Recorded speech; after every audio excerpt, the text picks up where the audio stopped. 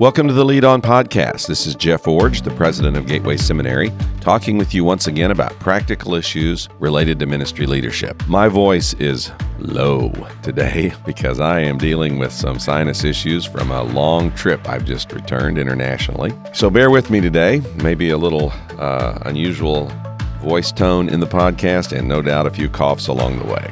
A few days ago, I came across an article which summarized a Gallup poll related to the trust that Americans have in various professions, and particularly the level of honesty, integrity, and high ethical behavior they perceive by those professions.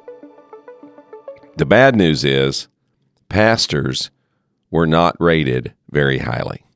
So I want to talk today on the podcast on why people have a low view of pastors, and particularly for you pastors who are listening, what we can do about it to perhaps reverse that perception that many people seem to have of us. What did the Gallup survey reveal?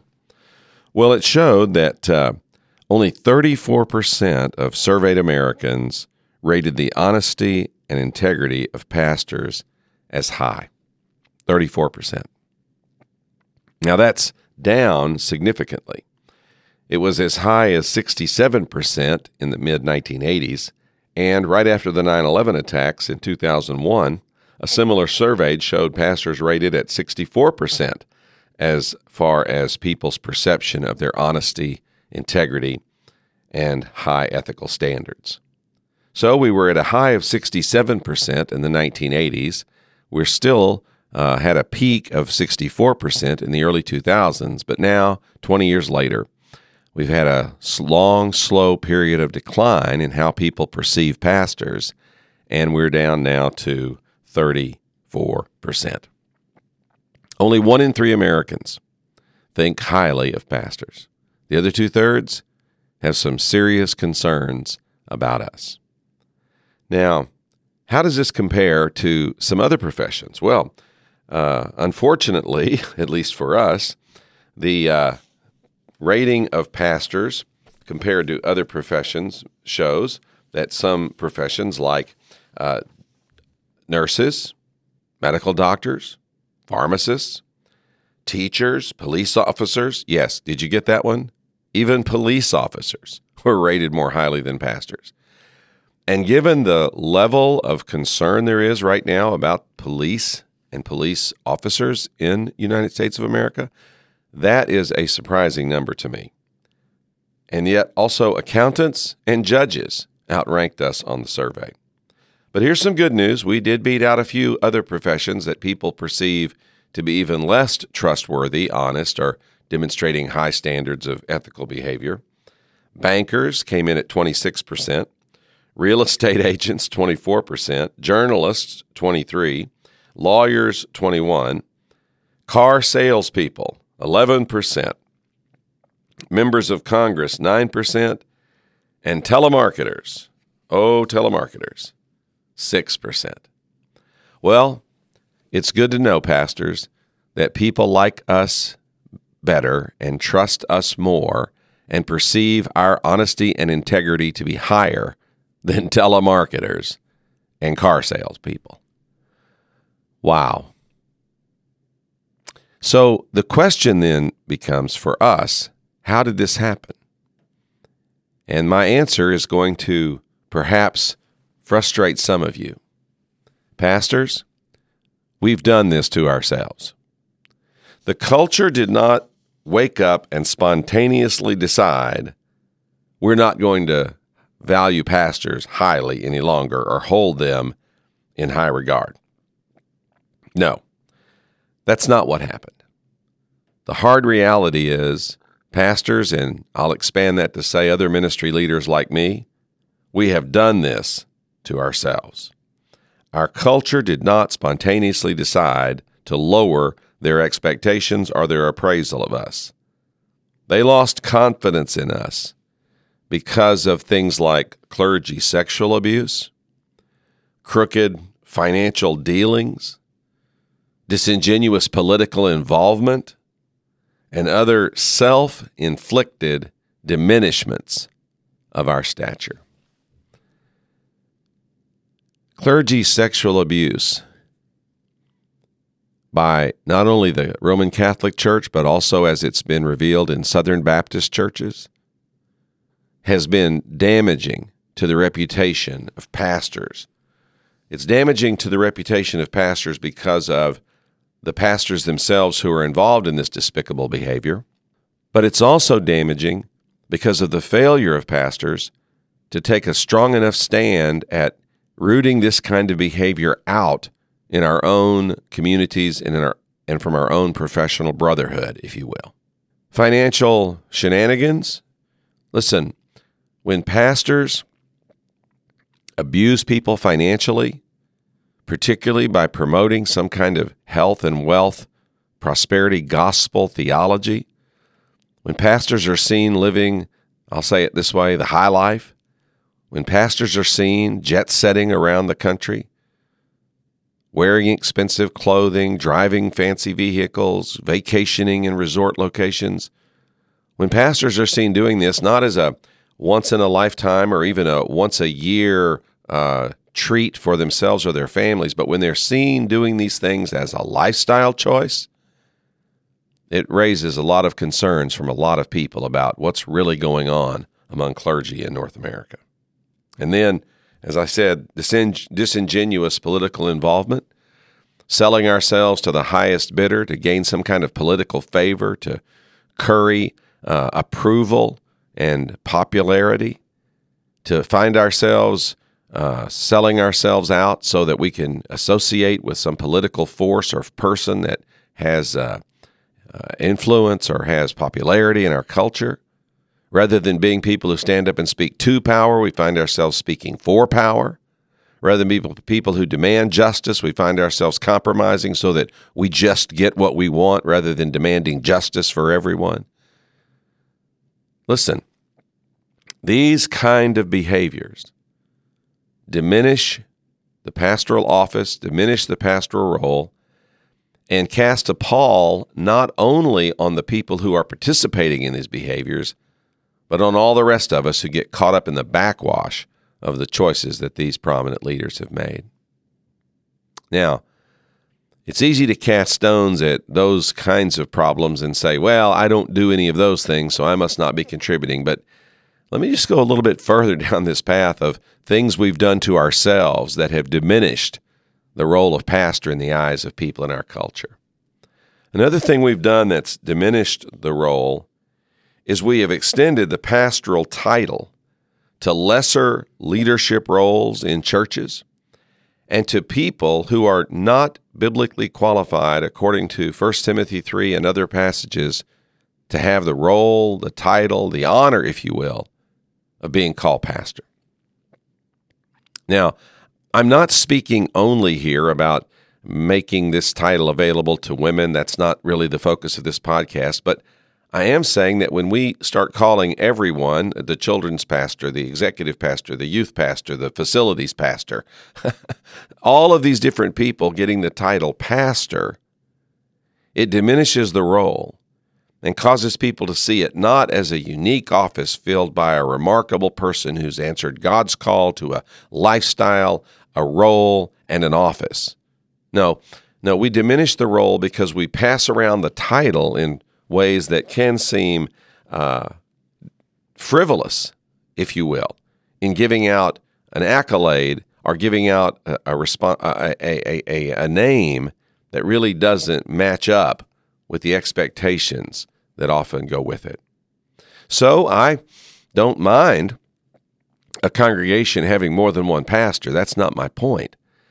But the name, the title, the role, the office, the word pastor needs to be reserved for people who truly have a pastoral function, a pastoral role, a pastoral oversight, and who truly do model the biblical standards and qualifications of what it means to be a pastor. Look, there are half a dozen easy other titles available: minister, administrator, deacon, a leader, a supervisor, all kinds of titles that can be given, manager, etc., to people who are involved in ministry leadership roles. And those titles can be used and be used well. But I think we've diminished the title and role and responsibility of pastor by using it indiscriminately to describe all kinds of leadership roles in a congregation. And then a second thing that we've done that's another diminishment in this category is how we have presented ourselves as pastors and how we are changing the way we want to be perceived by people, and in doing so, communicated less and less of the uniqueness of our role and responsibility in office. I'm talking about how you present yourself in 2 or 3 different ways. I'll say, first of all, how you dress. Now, I've done other podcasts on dress codes, and I don't want to go down that path too much today. But what you wear communicates something about who you are, about what you're there to do, and about how you perceive the role that you have been given. Now, I'm, again, not going to do the whole podcast again on dress codes, but it's important to understand that dress communicates powerfully very many messages, both blatant and subtle, about who you are and what you do and how you perceive the work or the role that you have. And again, I'm not advocating a certain uniform for pastors in every context and setting, but I am saying that how you present yourself publicly and in the role of pastor communicates something about what you want people to perceive about that office and that responsibility. And then, even beyond that, how you present yourself in the workspace and in your workplace says something about how you perceive yourself as pastor. I remember when I went to my first pastorate 40 years ago that I arrived and there was a room designated in the church, pastor's study. It wasn't even called the pastor's office. It was called the pastor's study. And the church, even though it was a small church, made it a point to say to me, Pastor, we recognize you need a place to study, to meet with God, and to pray, and to study His Word, so that when you come out of that study and step before us to preach and teach, you have something to say that's transformative in our lives. Man, the people of that church recognized, even though it was a small church with limited resources, that the pastor's place said something about the value they attached to the office.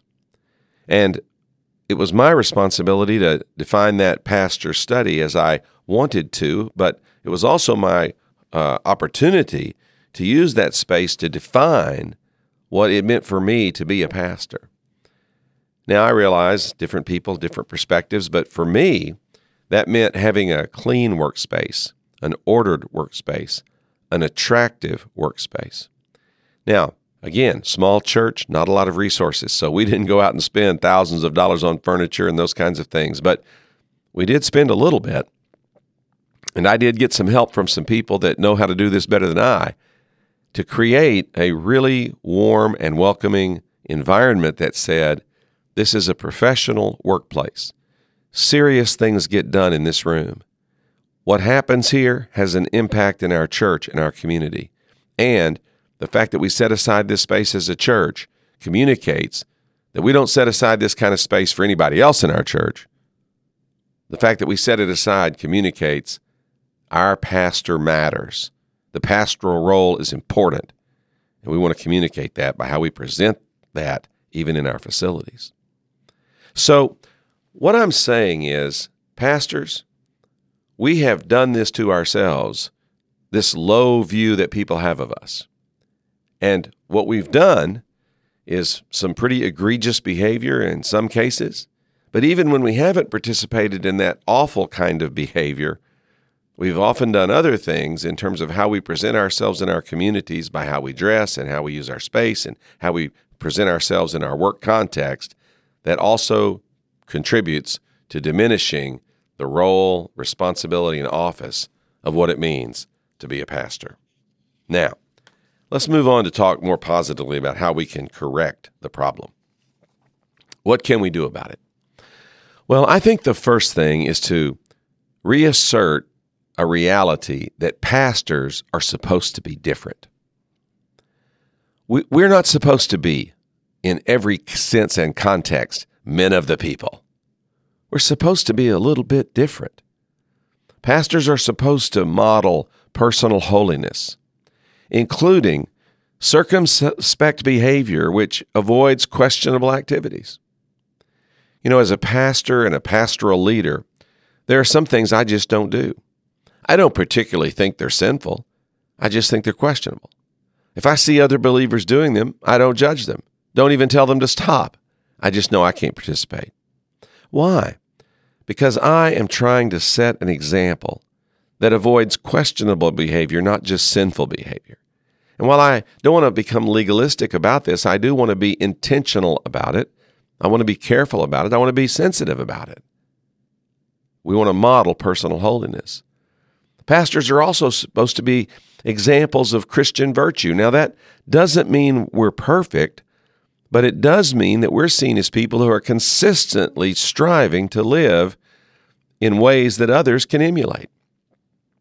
We don't have a perfect marriage, but people should see us growing in our marriage and striving to be a model of what it means to practice Christian virtue in marriage. Same thing with parenting. We are far from perfect parents.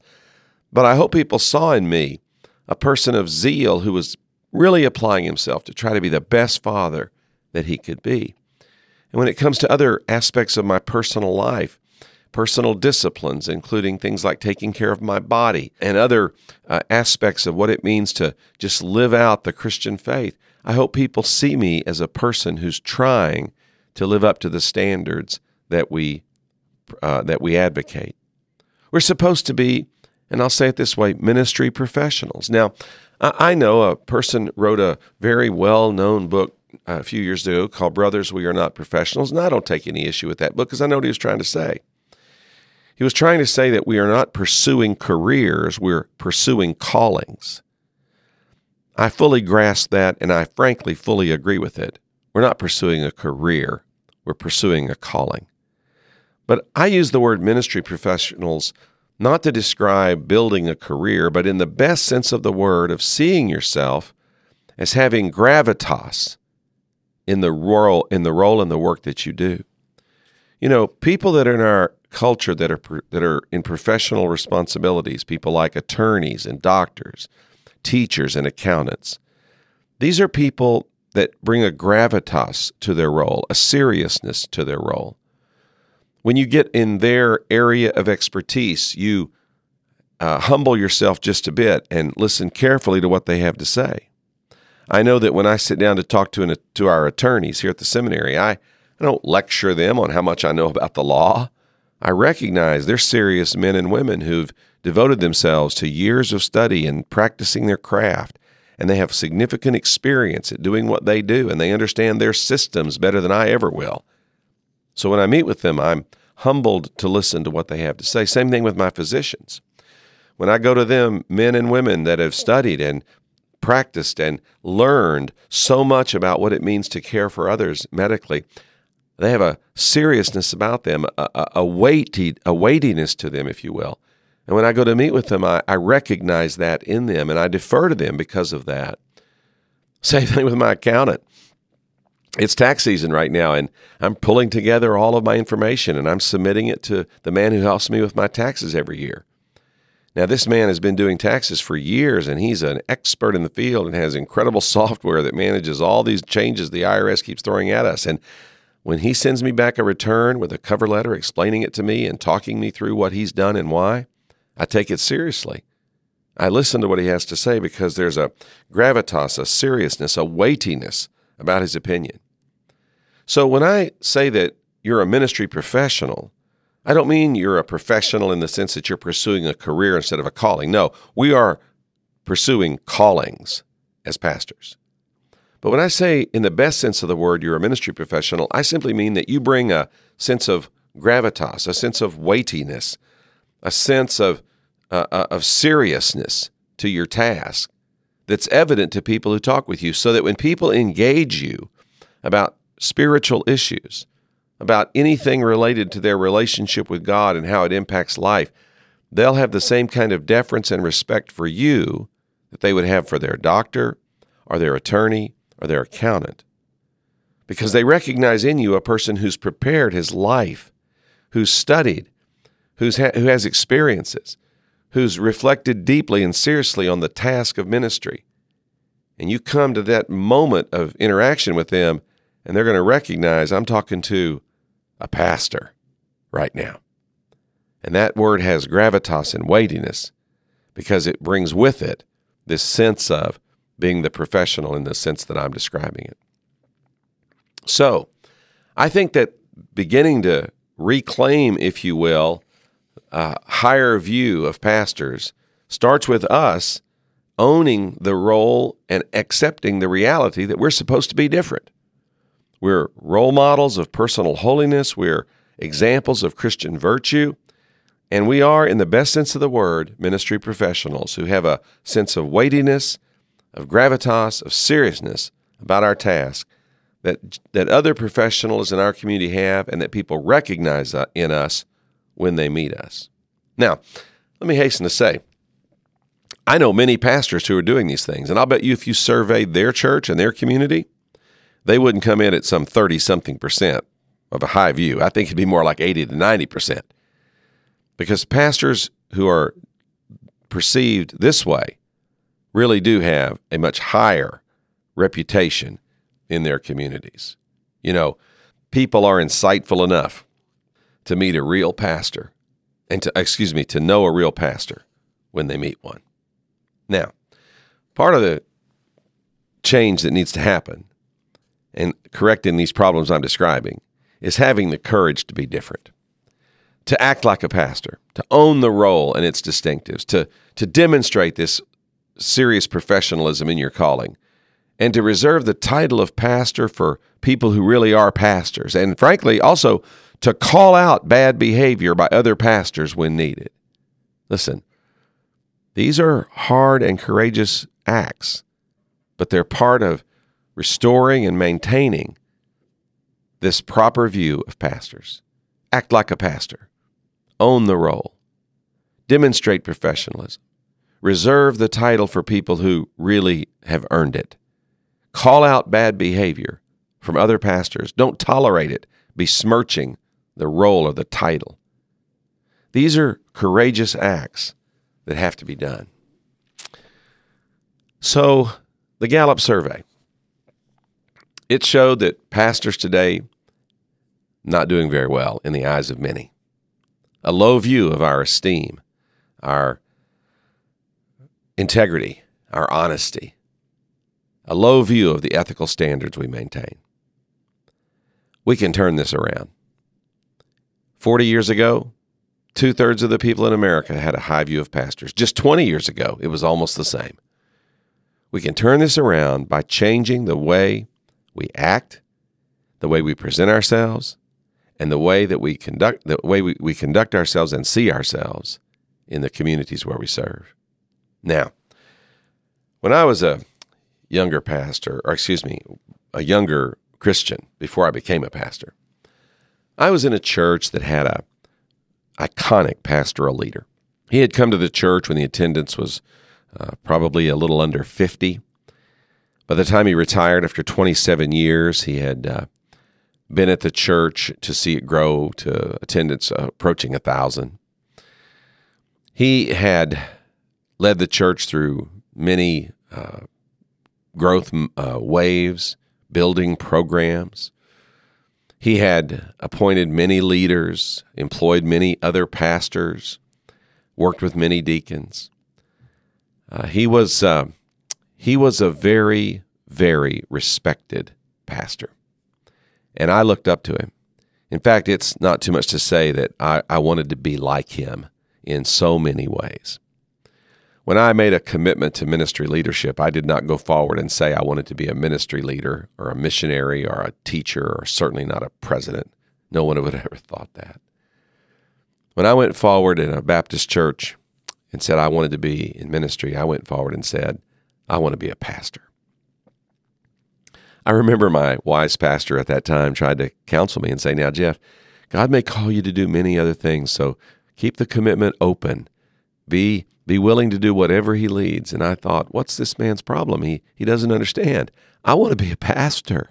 I I want to be a pastor. Why was I so riveted, so narrowly focused?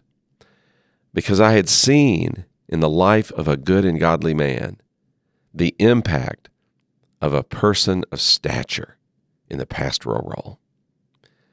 I had seen a person that was respected, a person that had influence, a person who made a difference.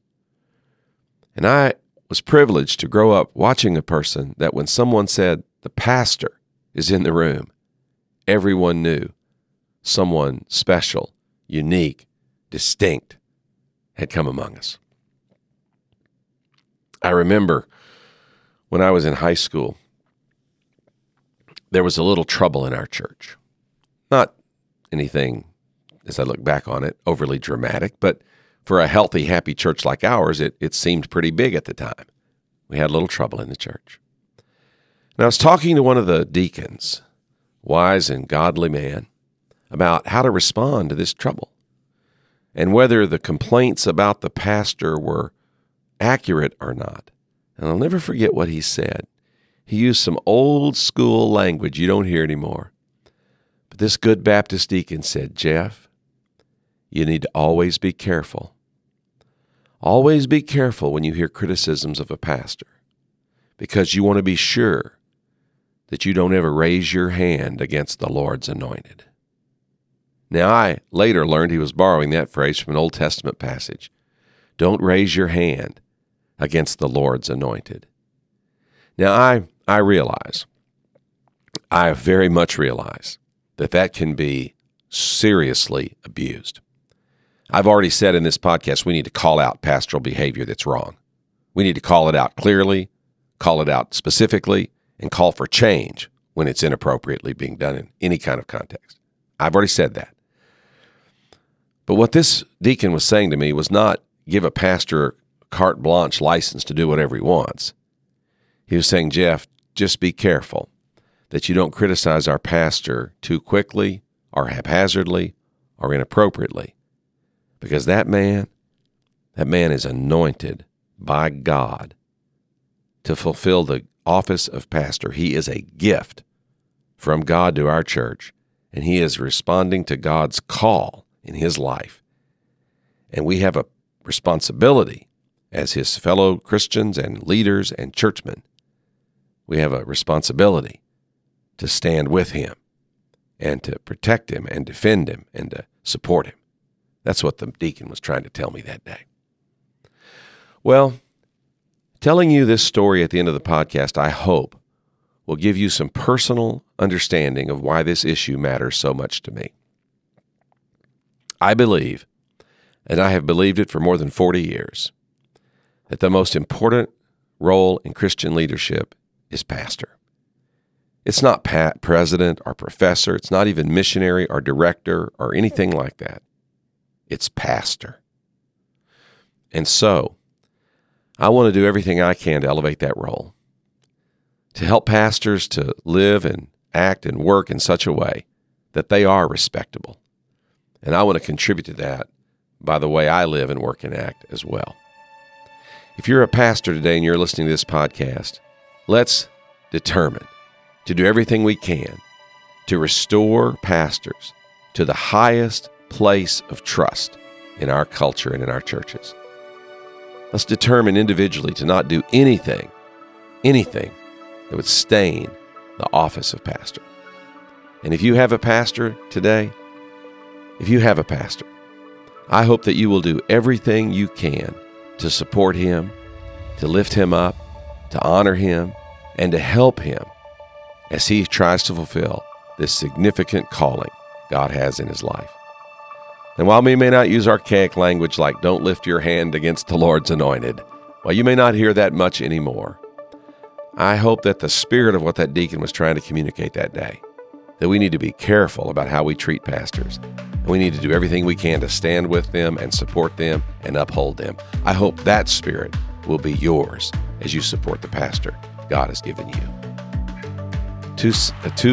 Sadly to say, pastors today have a fairly low reputation in the communities we serve. Let's turn that around. by implementing the things I've talked about on the podcast today. Let's put it into practice as we lead on.